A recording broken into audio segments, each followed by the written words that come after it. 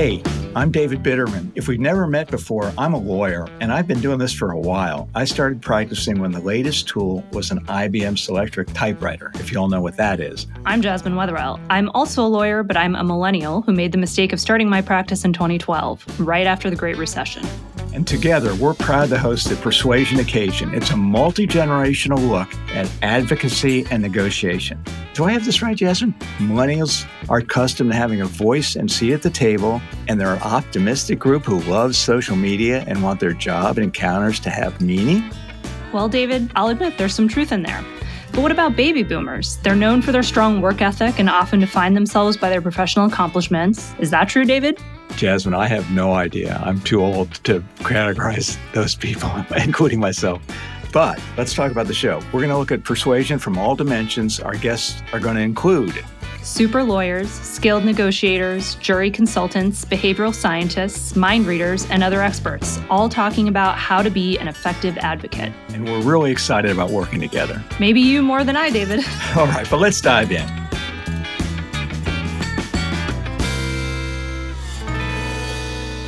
Welcome, ladies and gentlemen, millennials and boomers, and those of other generations, to the Persuasion Occasion, where we talk about advocacy and persuasion from a variety of perspectives. My co-host, Jasmine Wetherell, is going to introduce herself in just a minute, but should just give me just 1 second to introduce our very distinguished guest host, Shane Reed.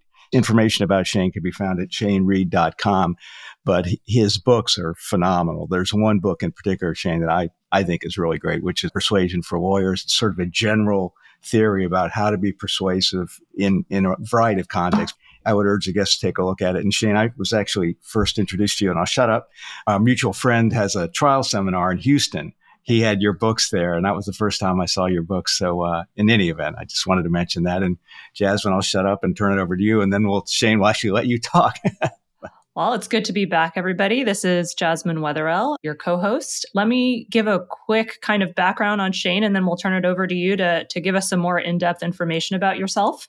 So Shane Reed is a nationally recognized expert on persuasion, public speaking, and courtroom skills. As David mentioned, he's the author of several books, including some textbooks on public speaking and persuasion for all sorts of people, really, not just lawyers. And he's tried over 100 trials and uses that knowledge and experience to provide persuasion and presentation skills training to all sorts of people, including lawyers, business professionals, and even salespeople. So Shane, thank you for joining us. And if you would, could you give us a little background on yourself? Yeah, well, David and Jasmine, thank you so much for having me. I've been looking forward to this for several months. So I appreciate the opportunity to be here. I'm very excited to answer your questions and help your audience as best I can. I grew up in Dallas, Texas, went to high school there, and then went to college at Yale and then University of Texas Law School. And what got me interested in law school, I guess I always thought I wanted to go into politics. I'm not sure why. I just had a desire to help people. And when I got to college, I kind of realized I didn't have the skill set for politics. So I thought law school would be a great way to help people. I read books. The young listeners will not probably know this person, but Jerry Spence wrote a great book about trial lawyers. When I read his book, I thought that is what I want to do, is why I want to become a plaintiff's lawyer and help the person be David against Goliath in the courtroom. Well, when I got to law school, I came across this brochure for the Department of Justice, and that kind of struck me as something even stronger, is to help on a wider scale people get justice. So I started pursuing a way to get with the Department of Justice.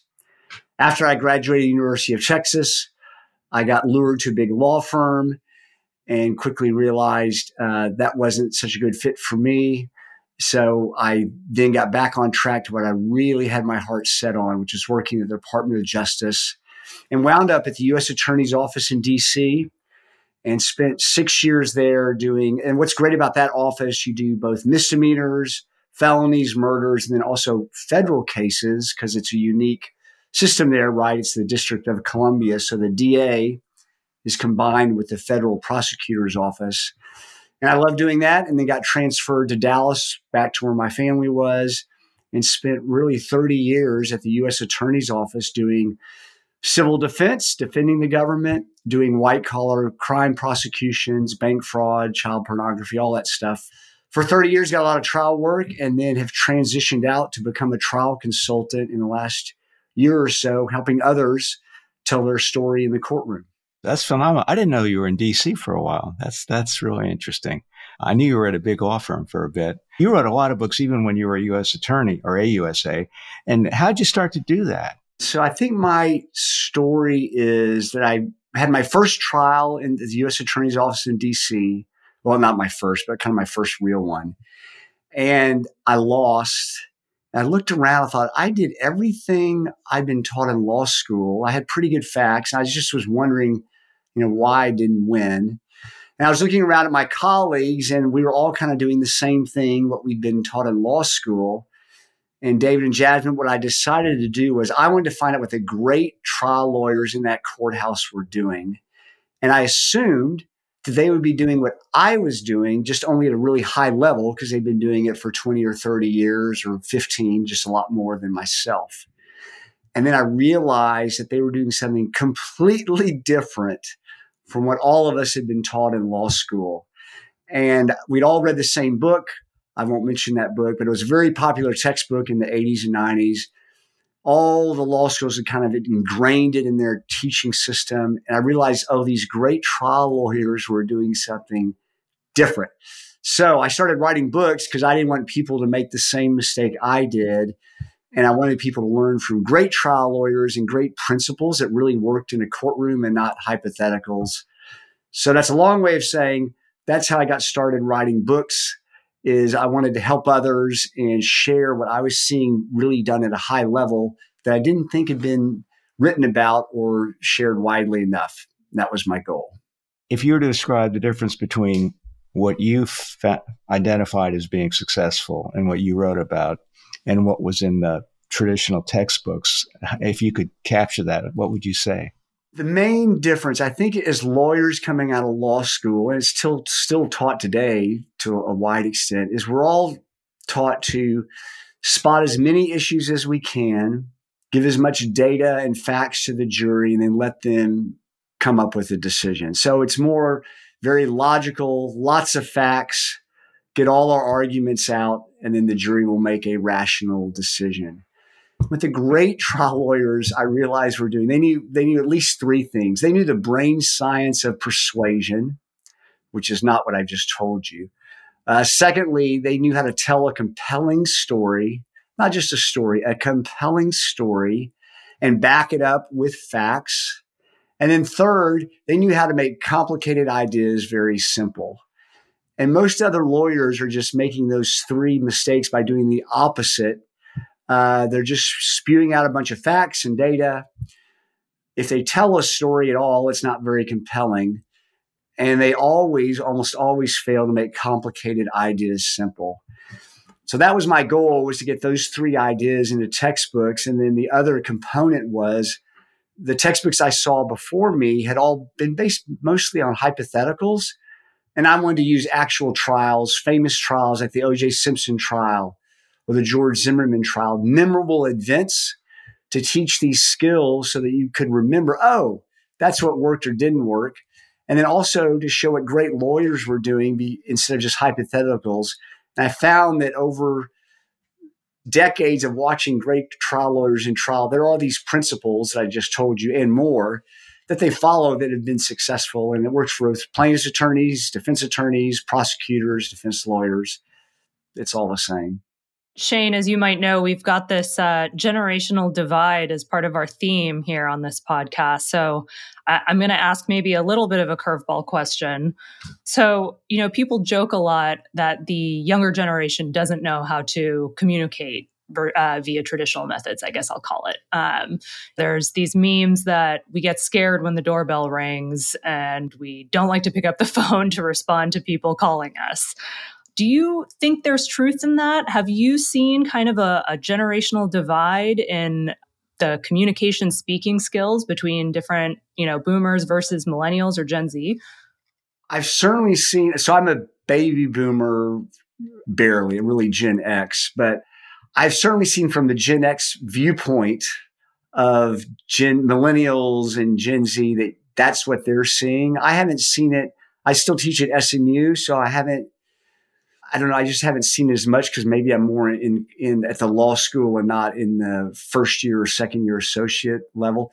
But I've seen it enough comments that I don't want to judge a generation. So maybe there's a little bit of truth to it. Maybe there's a lot with COVID, but still the persuasion principles they haven't changed. And what I've coming up with were taught by Aristotle, thousands of years ago. So just because COVID came doesn't mean, there's a new way to communicate and persuade people.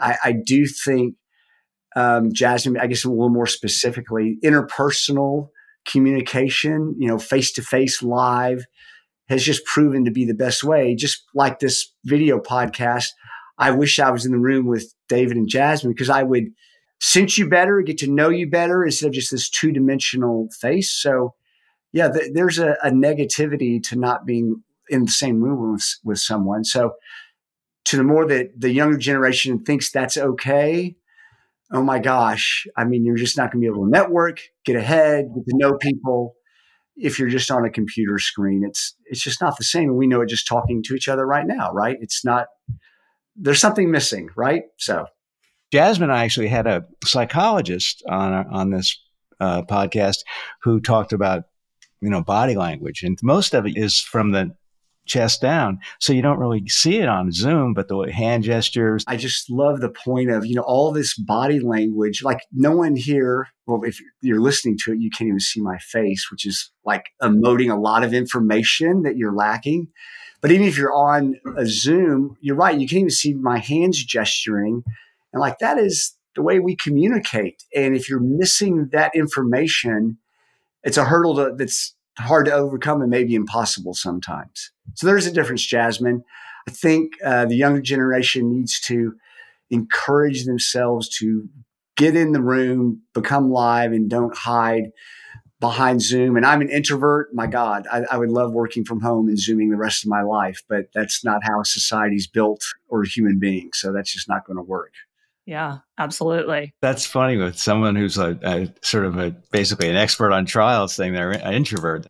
It's funny, David. So when the court says, you have 20 minutes for opening statement or closing argument, I'm never worried of going over the amount. I'm always worried about filling the amount of time. And for the introverts listening or watching, that makes us good because we're very careful with our words. And where an extrovert might have the opposite problem. Oh my God, how can I fit it all into 20 minutes? So introverts have our disadvantages, but we also have some advantages we can bring. I try to be, not bombastic, but a pretty loud speaker and stuff like that, and et cetera. And when I could speak to a group, fine. But I am socially so awkward. Like if I had to go to like some of these cocktail functions where you're supposed to introduce yourself, and I guess I freeze up. I just hide in the corner. Jasmine, how about yourself? Definitely. I feel the same thing, but for me, I feel like it's just, you got to practice, right? Just force yourself to go to these things. When people ask me to go to these networking dinners, I always try to say yes, because I know it's like a skill you just have to build. Do you have to do that as part of your work, Shane? Do you have to go to these receptions and things? Yeah. And as an introvert, Susan Cain, has this famous TED Talk and a great book. So any of the introverts out there that are worried about persuasion, get her book, watch her TED Talk. And I just thought it was wonderful in that I still am myself, but in these networking events where it is a uncomfortable situation, I just set modest goals, meet 3 people, and then I'm out of there. And that's better than, oh, Shane, you've got to stay there for an hour and be miserable because this isn't your setting. Nope. Go in with a goal, make it reasonable, and feel satisfied with that. Then, like you said, Jasmine, the more you practice it, the more you'll get better at it and enjoy it, even though it's not your natural setting, because it's important, right? It's important to share what you can provide to others and also hear what they can help you with. And that's what it's all about. Yeah. And I have a related question. I'm at the point in my career where I'm trying to delegate a lot more things to junior associates now. And, one of the things I try to do is pass off these kind of low stakes hearings, like a case management conference. And what I found is that a lot of junior associates have extreme anxiety about going to these hearings. Even when I'm like, it's a case management conference, you're reading these two things off this list that I gave you. So do you have tips for younger associates or maybe even older attorneys on how they can overcome this kind of anxiety, which is essentially an anxiety about public speaking, I guess? Right. So that's why I wrote this last book that David mentioned, The Winning at Persuasion for Lawyers, and then Jasmine, you touched on. So chapter 1 is how to overcome the fear of public speaking. And the reason I wrote that chapter is that the college textbook that almost everyone uses on public speaking, 500 pages long, doesn't even have fear in the index because they just kind of assume that everyone loves to be in public and loves to speak. And we all don't know, but like the number one fear in America from Gallup every year is the fear of public speaking. Right. And more than death, right? More than death. And then Jerry Seinfeld, Jasmine, your generation might not know him. David and I would. He said, if you believe that study, that means that if you're a funeral, you'd rather be in the casket than giving the eulogy. Right. So it's a real fear, and to overcome it, I mean, I guess there are a couple things. One is to recognize, Jasmine, I would tell your younger associates, yeah, you're scared. Why wouldn't you be? Everyone is scared to walk into a courtroom. Everyone's scared just to stand up and give a toast. But now you go into a courtroom, it's formal. You've got another lawyer there. You've got a judge. So just recognize there's a fear. You're going to get through it. And the way you get comfortable with it is I tell people to write out success equals question mark. So what is success going to be at this hearing? And it might be, I'm not going to use notes. It might be, I'm going to just listen really well. It might be, I'm going to answer the judge's question as best I can. Success is not win the case management hearing, even though there's really nothing to win, but it's not win, win, win. And if your focus is on the outcome or, I'm going to let Jasmine down, I'm afraid I'm going to let the client down, that's not success. Because if you focus on the outcome, you just get more and more nervous. So focus on what you can control, which is Jasmine gave me this because she wants to see me grow. I'm going to go in there. I know I'm going to be scared. And I'm going to do 1 or 2, 3 things that I think I need to do to improve on, which is what I just said, whatever it might be.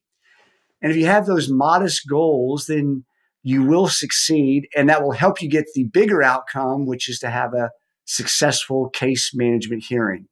But if you go in there thinking, the goal is not let the client down, not let Jasmine down, not let David down, okay, then it's just the anxiety increases, and that is not the way to win. And this isn't just Shane's idea.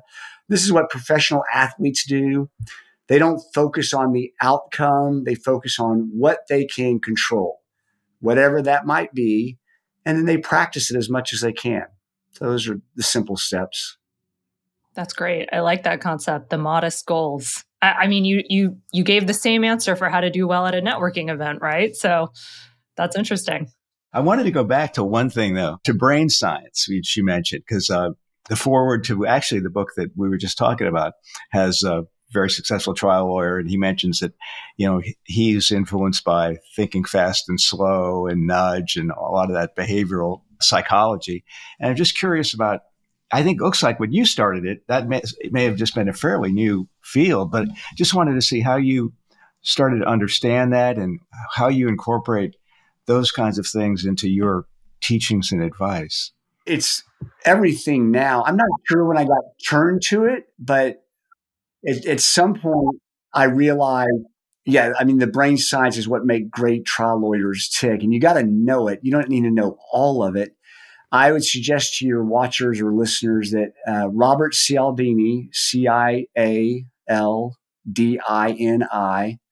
Robert Cialdini, he wrote a book on persuasion, Pre-suasion, and then influence is kind of a similar book.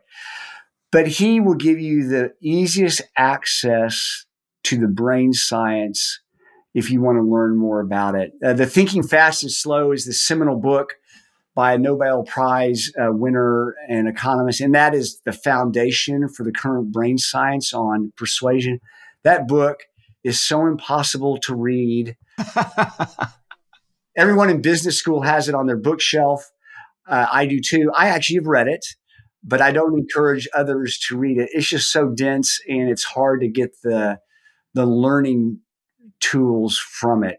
And then in my book, I have a chapter on the brain science where I've summarized that.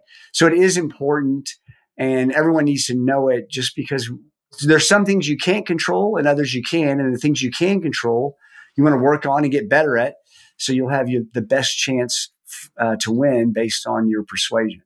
If you were to distill some of the concepts, either from the Cialdini book or elsewhere, what would you say are sort of some of the key ones to understand it, to be persuasive? One is that our brain is kind of divided into two sides, this automatic brain and a reflective brain. This is based on thinking fast and slow.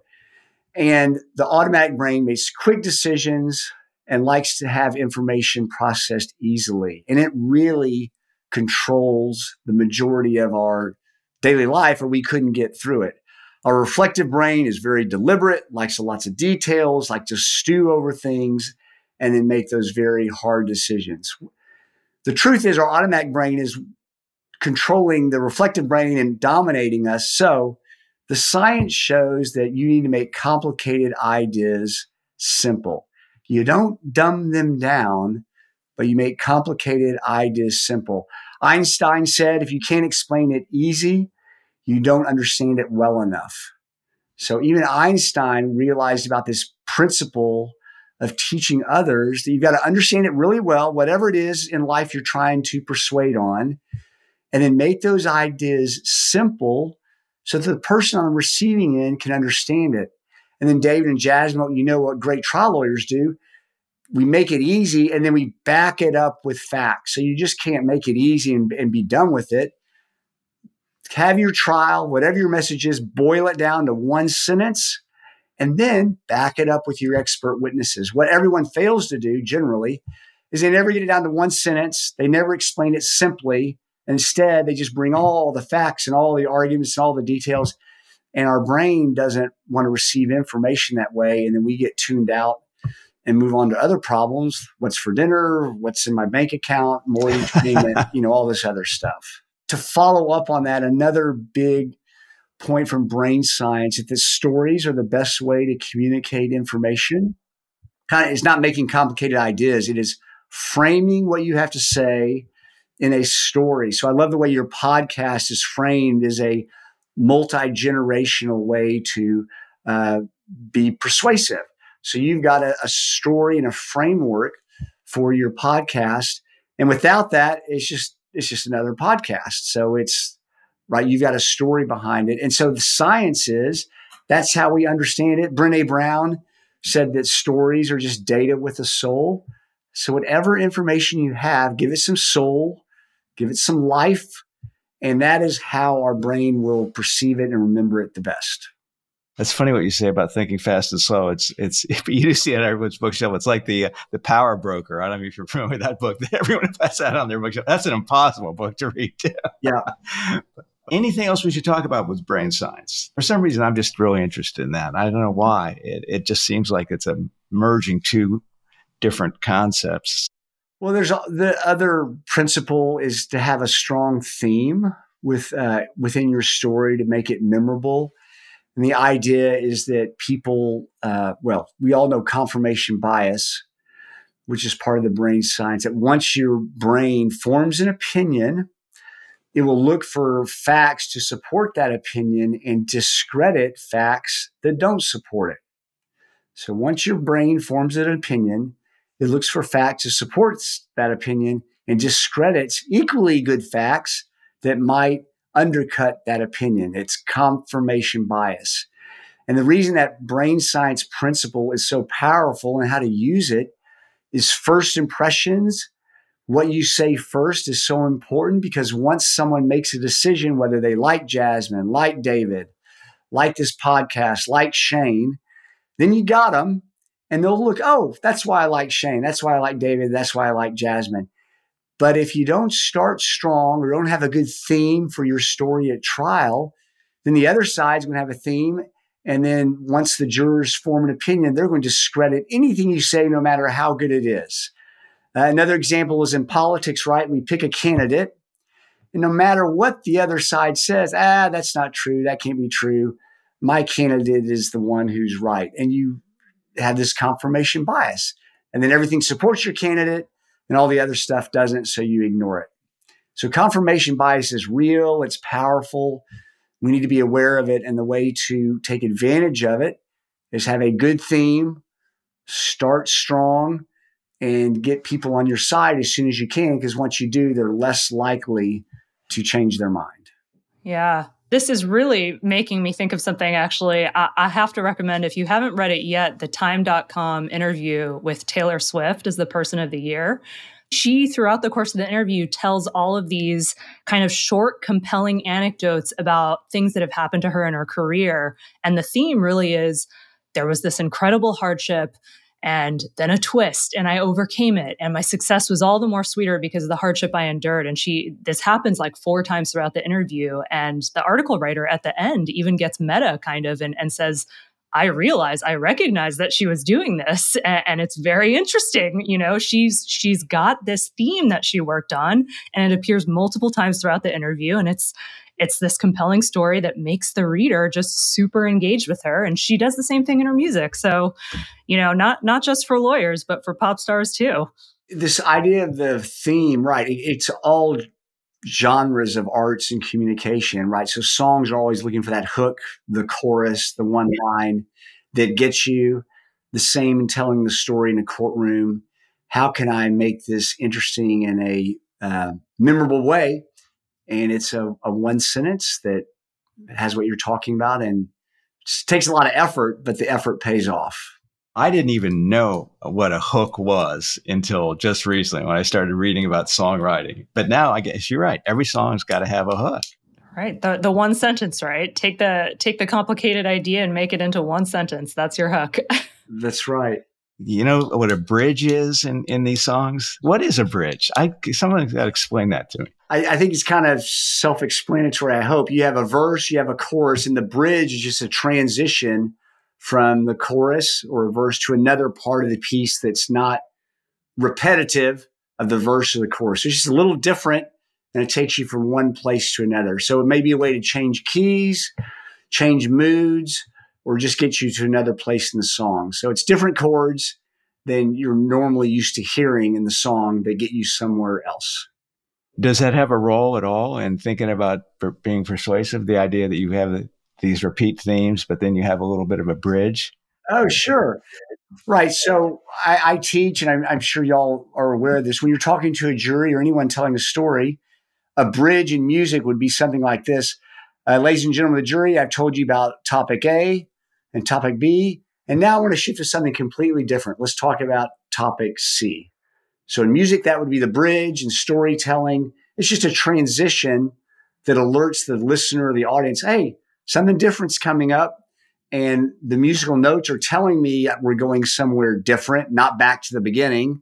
And it's the same in storytelling. It's a signal to get the listener to go where you want to go.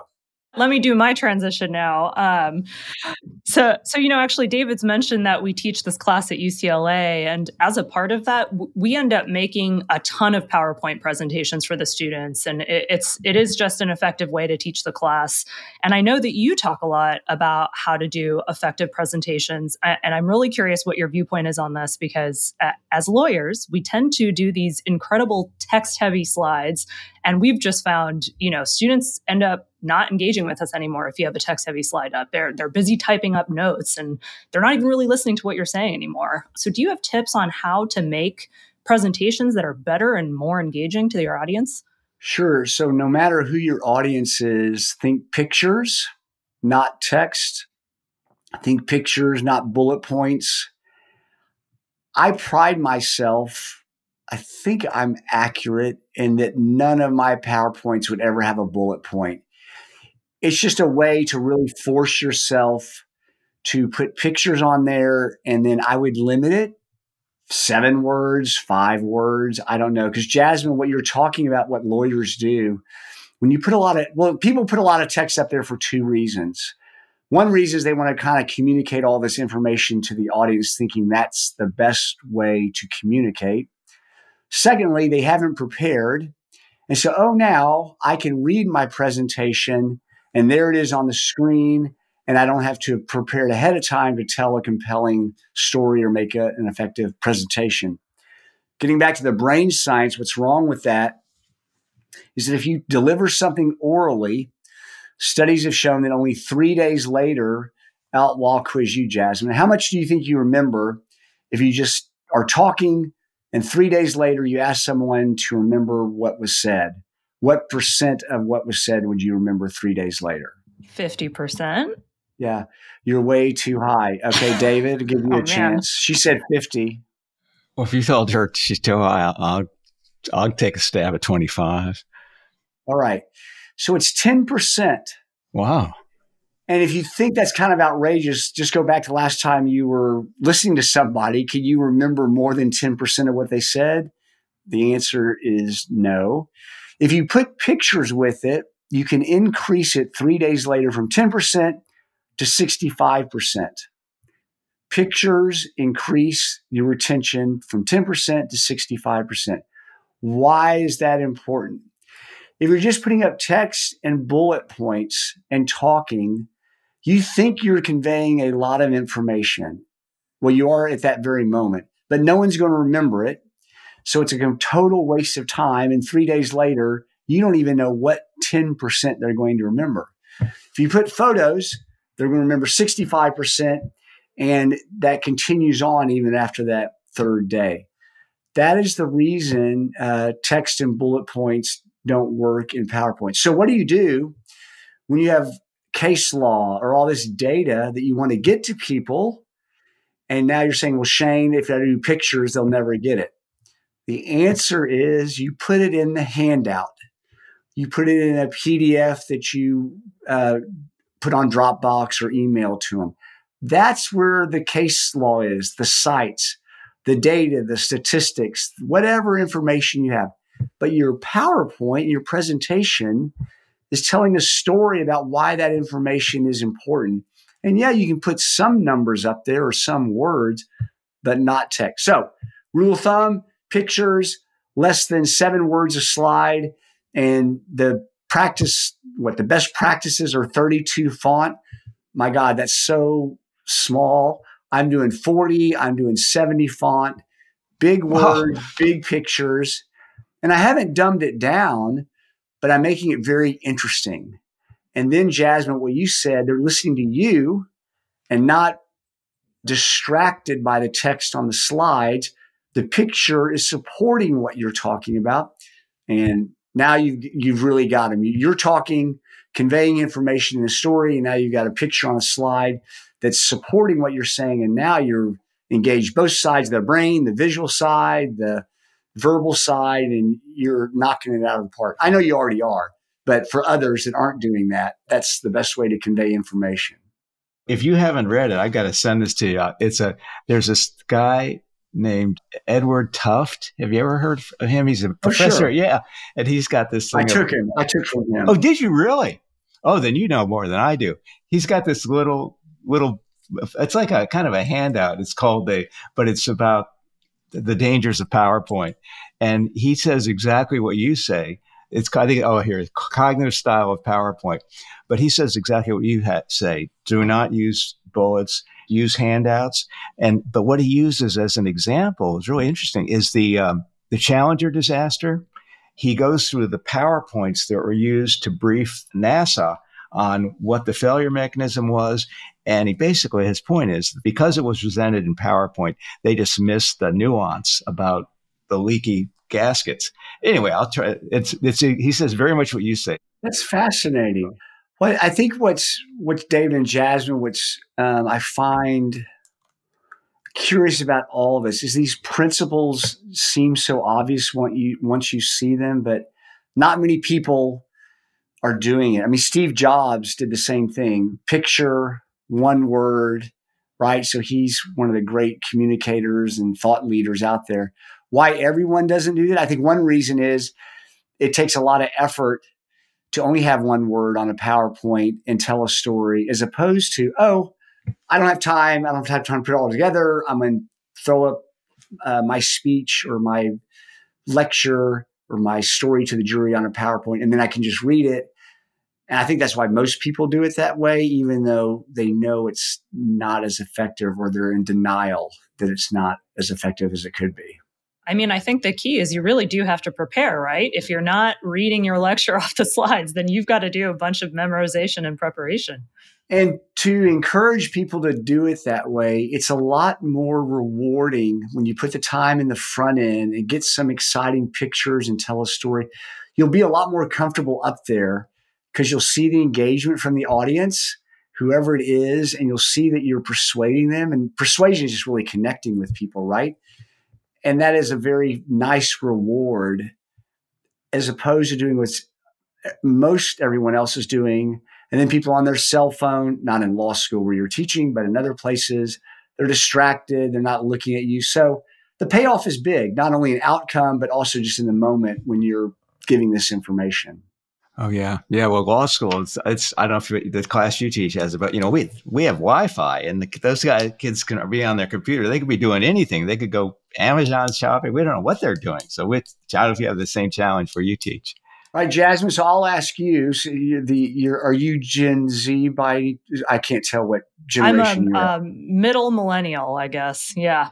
Yeah, based on your podcast. All right. So the question is, do you think it's fair or unfair to tell students, college or law school, hey, no laptops in class as a policy? Do y'all have that decision, or do you make that or not when you're teaching?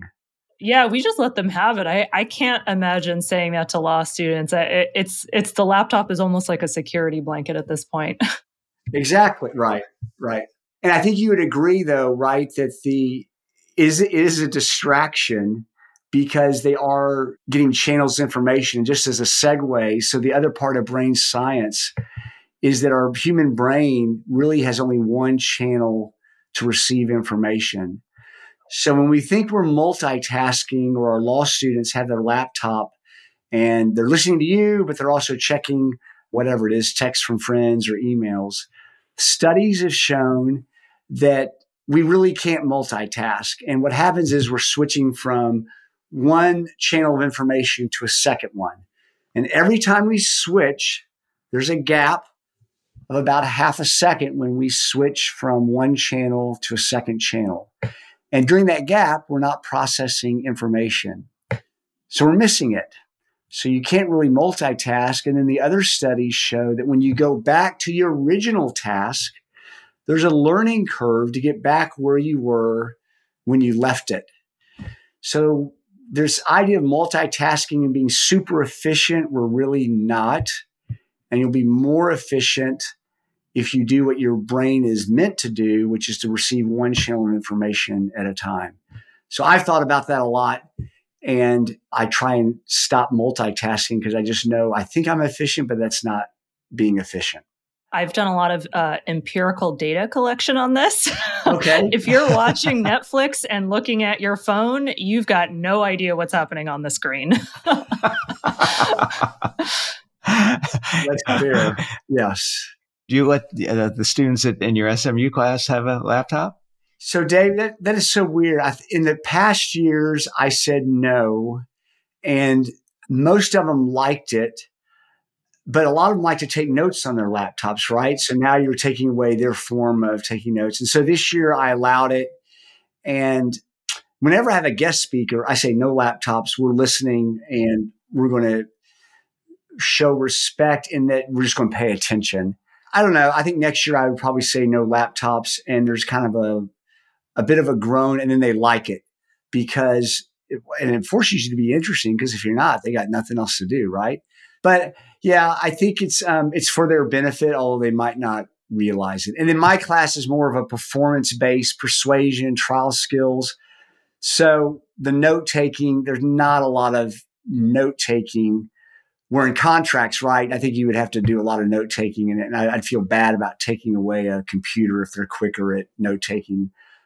I mean, I assume based on studies that the younger generations don't handwrite as well as we did. So I wouldn't want to limit them, right, in that respect. Does your class involve a lot of student participation? Yeah, it's a lot of that. So that engagement is also helpful, not having laptops. Just, I don't know, but it's a hard call. We don't need to go down this path, but they've got their information, the syllabus, the reading material on their laptops. So they're pulling that up and reading it. So this year I let them do it, and I go back and forth. That sounds good. Well, maybe we got to get some tips. So Jasmine and I have been trying to make ours more participatory, because literally at the end of the year, the reviews say, "Oh, we like that class where they, where we got to do something." Sometimes it works, sometimes it doesn't. It's just hard to come up with exercises, Well, and as Jasmine said, people are scared to speak in public, right? And at law school, when you're calling on them, that is speaking in public. For me, it's like, well, let's do it now before it really counts. And I engage people to do it. One trick is there's no wrong answer.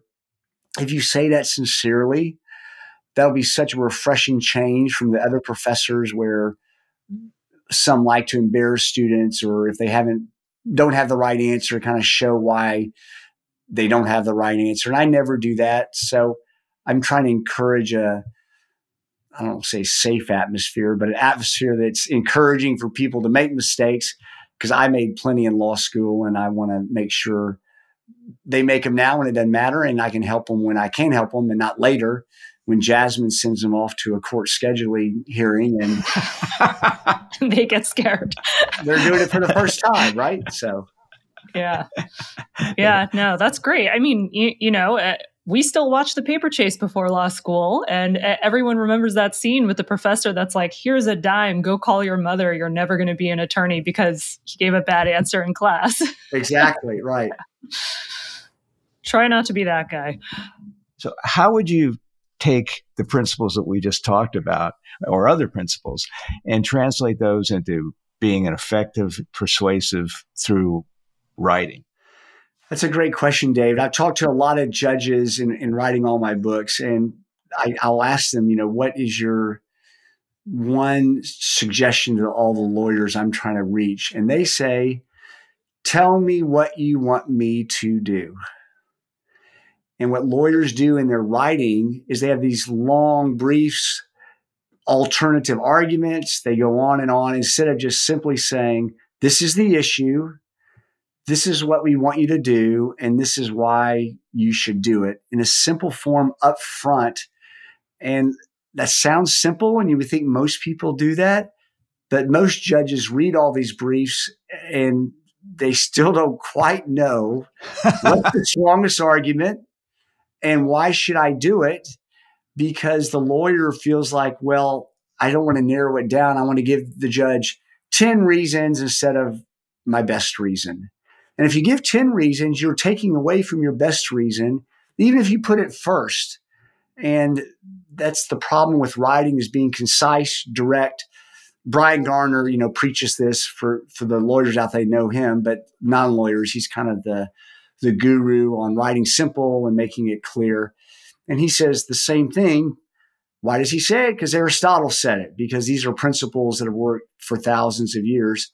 Not a lot of people do it, because we're afraid if we leave out our 10th argument because our client wants us to put it in there, we'll have missed something, and you're really taking away from your best argument. So that's what I've encouraged. Put it up front, narrow your arguments, don't make them alternative, and just make it very clear to the judge. And then David and Jasmine, all these lawyers and outside of the legal world, it's the same thing.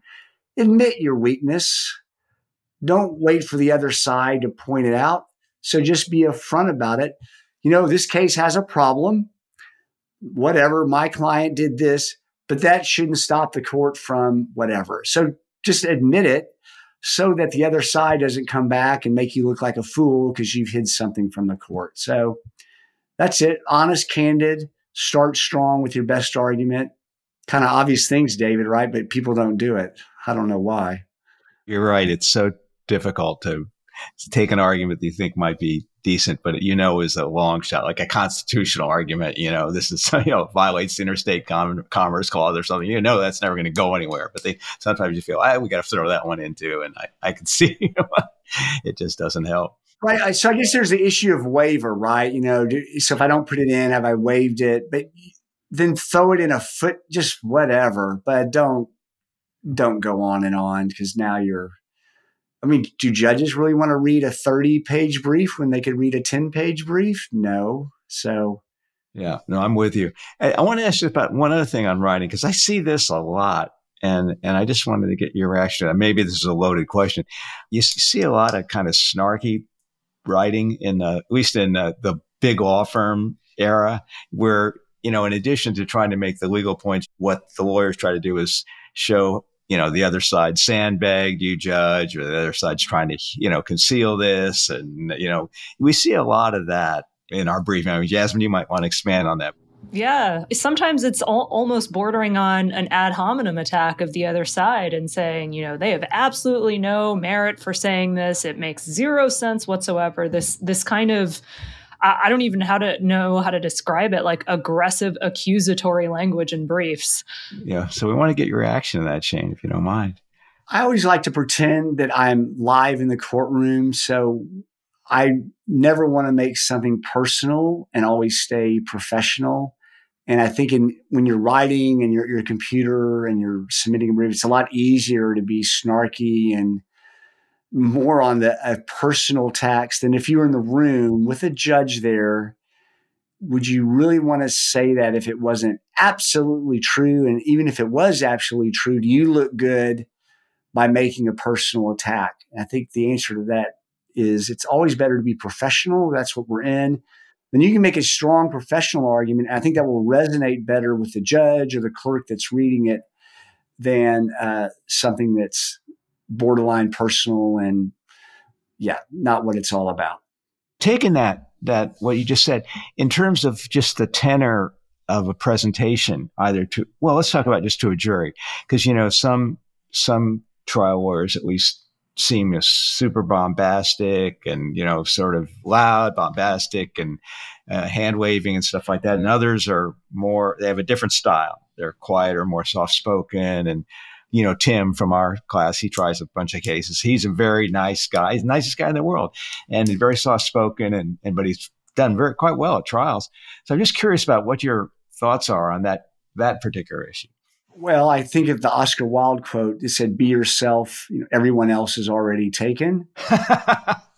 And for that reason, if you're bombastic, why would you tone it down if that's naturally who you are? And if you're quiet, I wouldn't want you to go in there and be a bombastic person.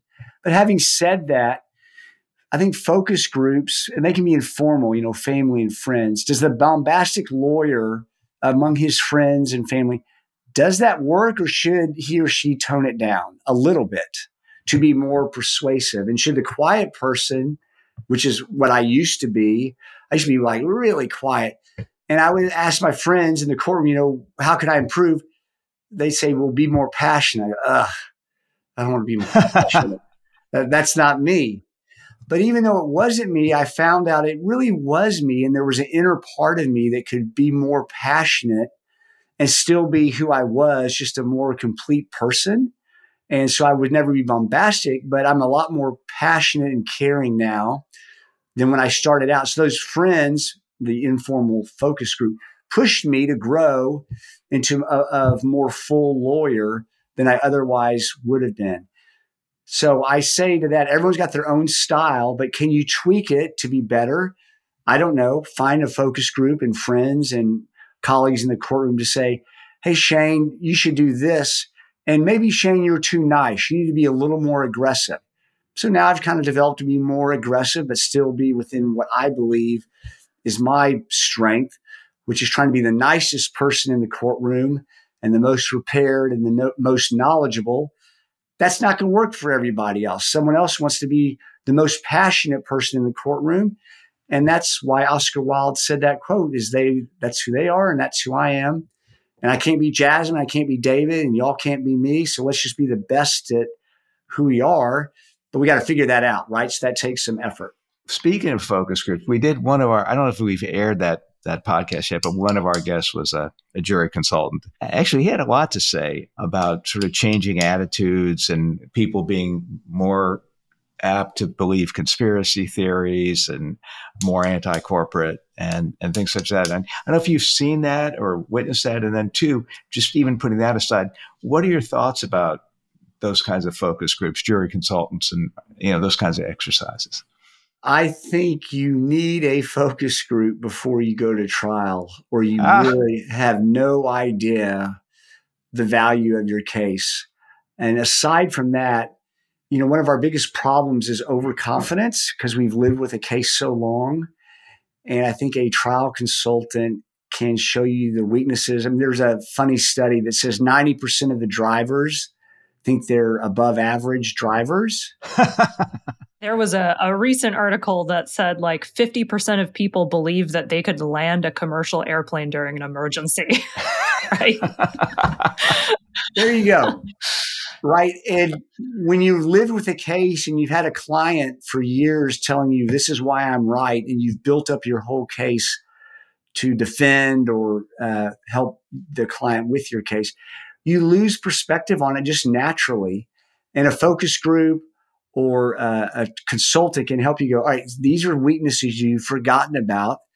This is how I attack that case. And that just makes you stronger. So the feedback, I can't remember the study at the moment, but the way to keep getting better at anything is to get feedback.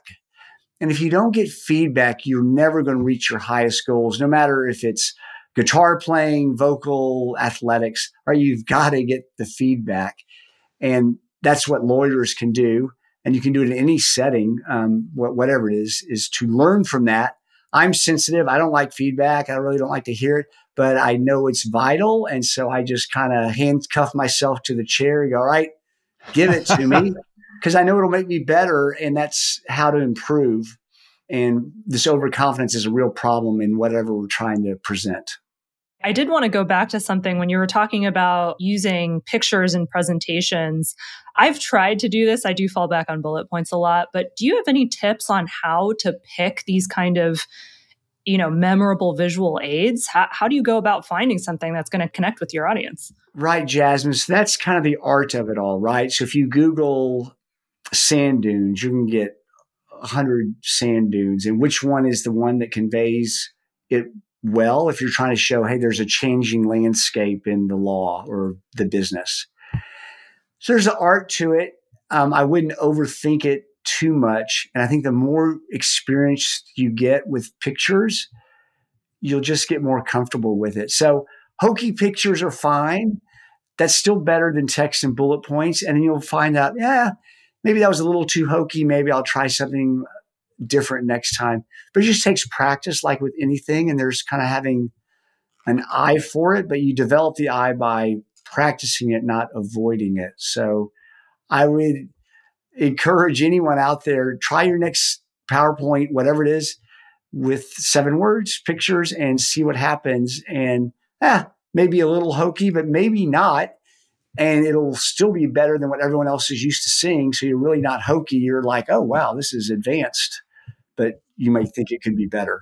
Right. And I will say, I see a lot of attorneys try to put pictures in their slides, and it's almost always a gavel. It's a gavel. Like a picture of a gavel, right? So I'm trying to avoid that. Yeah. So that's a good lesson too, Jasmine, just as a starting point. Pick something different that you haven't seen 100 different times, right? Right. No, the sand dunes being a changing landscape. That's great. Yep. I came up with that one. Are there any other books that you'd recommend to our audience, whether they be directed towards lawyers or just other issues that they ought to read, or something that they ought to see? Or so for the general audience, Winning at Public Speaking is a book I wrote, and that's for business professionals of any kind that are trying to be more persuasive in whatever their venue is. For lawyers, it's the Winning at Persuasion for lawyers. So Winning at Public Speaking for businesses, Winning at Persuasion for lawyers are my 2 books on persuasion. So I think those are great starting points. In those books, at the end of chapters, I have recommended reading if you want to learn more about brain science, fear of public speaking, PowerPoints, et cetera. So that's a good list.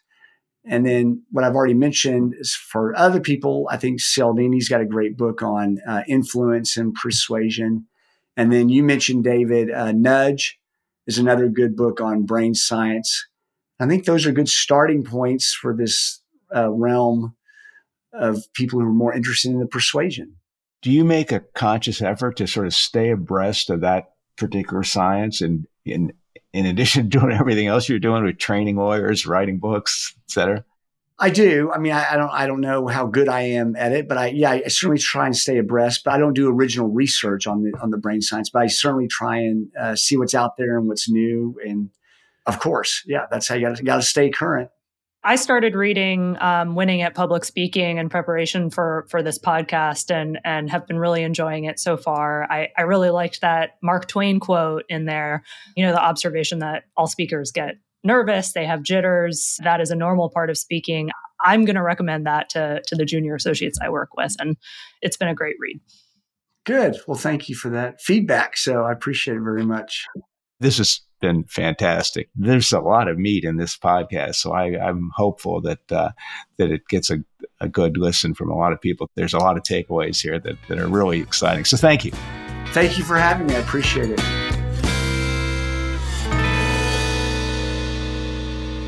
Hey, that was a great show. Thanks for listening. Please remember to rate, review, and subscribe on your preferred listening platform.